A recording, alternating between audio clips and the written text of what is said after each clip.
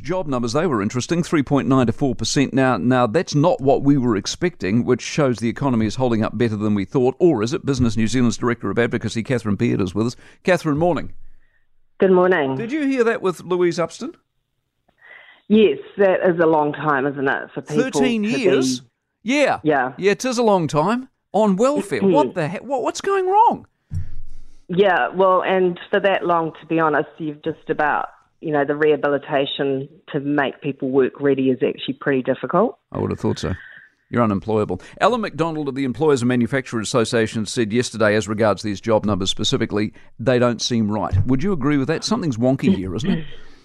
Yeah, it feels a bit wonky, to be honest. We would have expected more. As the EMA said, that they've been telling us for quite a long time now that they're getting lots of inquiries from business about restructuring and redundancy.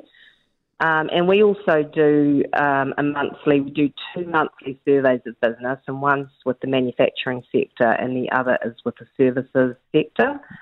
And manufacturing's been in the doldrums actually for about 8 months now, and employment is definitely in contraction there.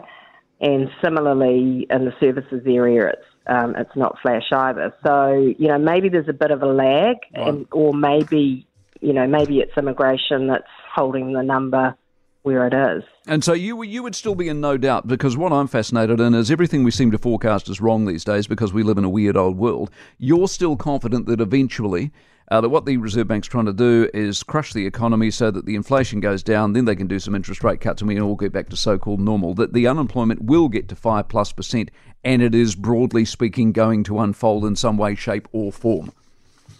Well, you would expect it to continue to go up.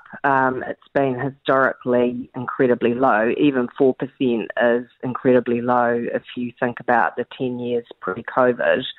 4% is, pretty low just globally. So, you would expect it to go up. All right, Catherine, good to have you on the program as always. Catherine Beard, who's Business New Zealand's Director of Advocacy. I note this piece in the paper this morning.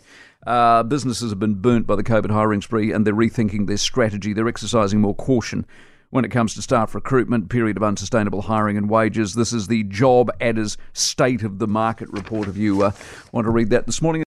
For more from the Mike Hosking Breakfast, listen live to News Talk ZB from 6 a.m. weekdays or follow the podcast on iHeartRadio.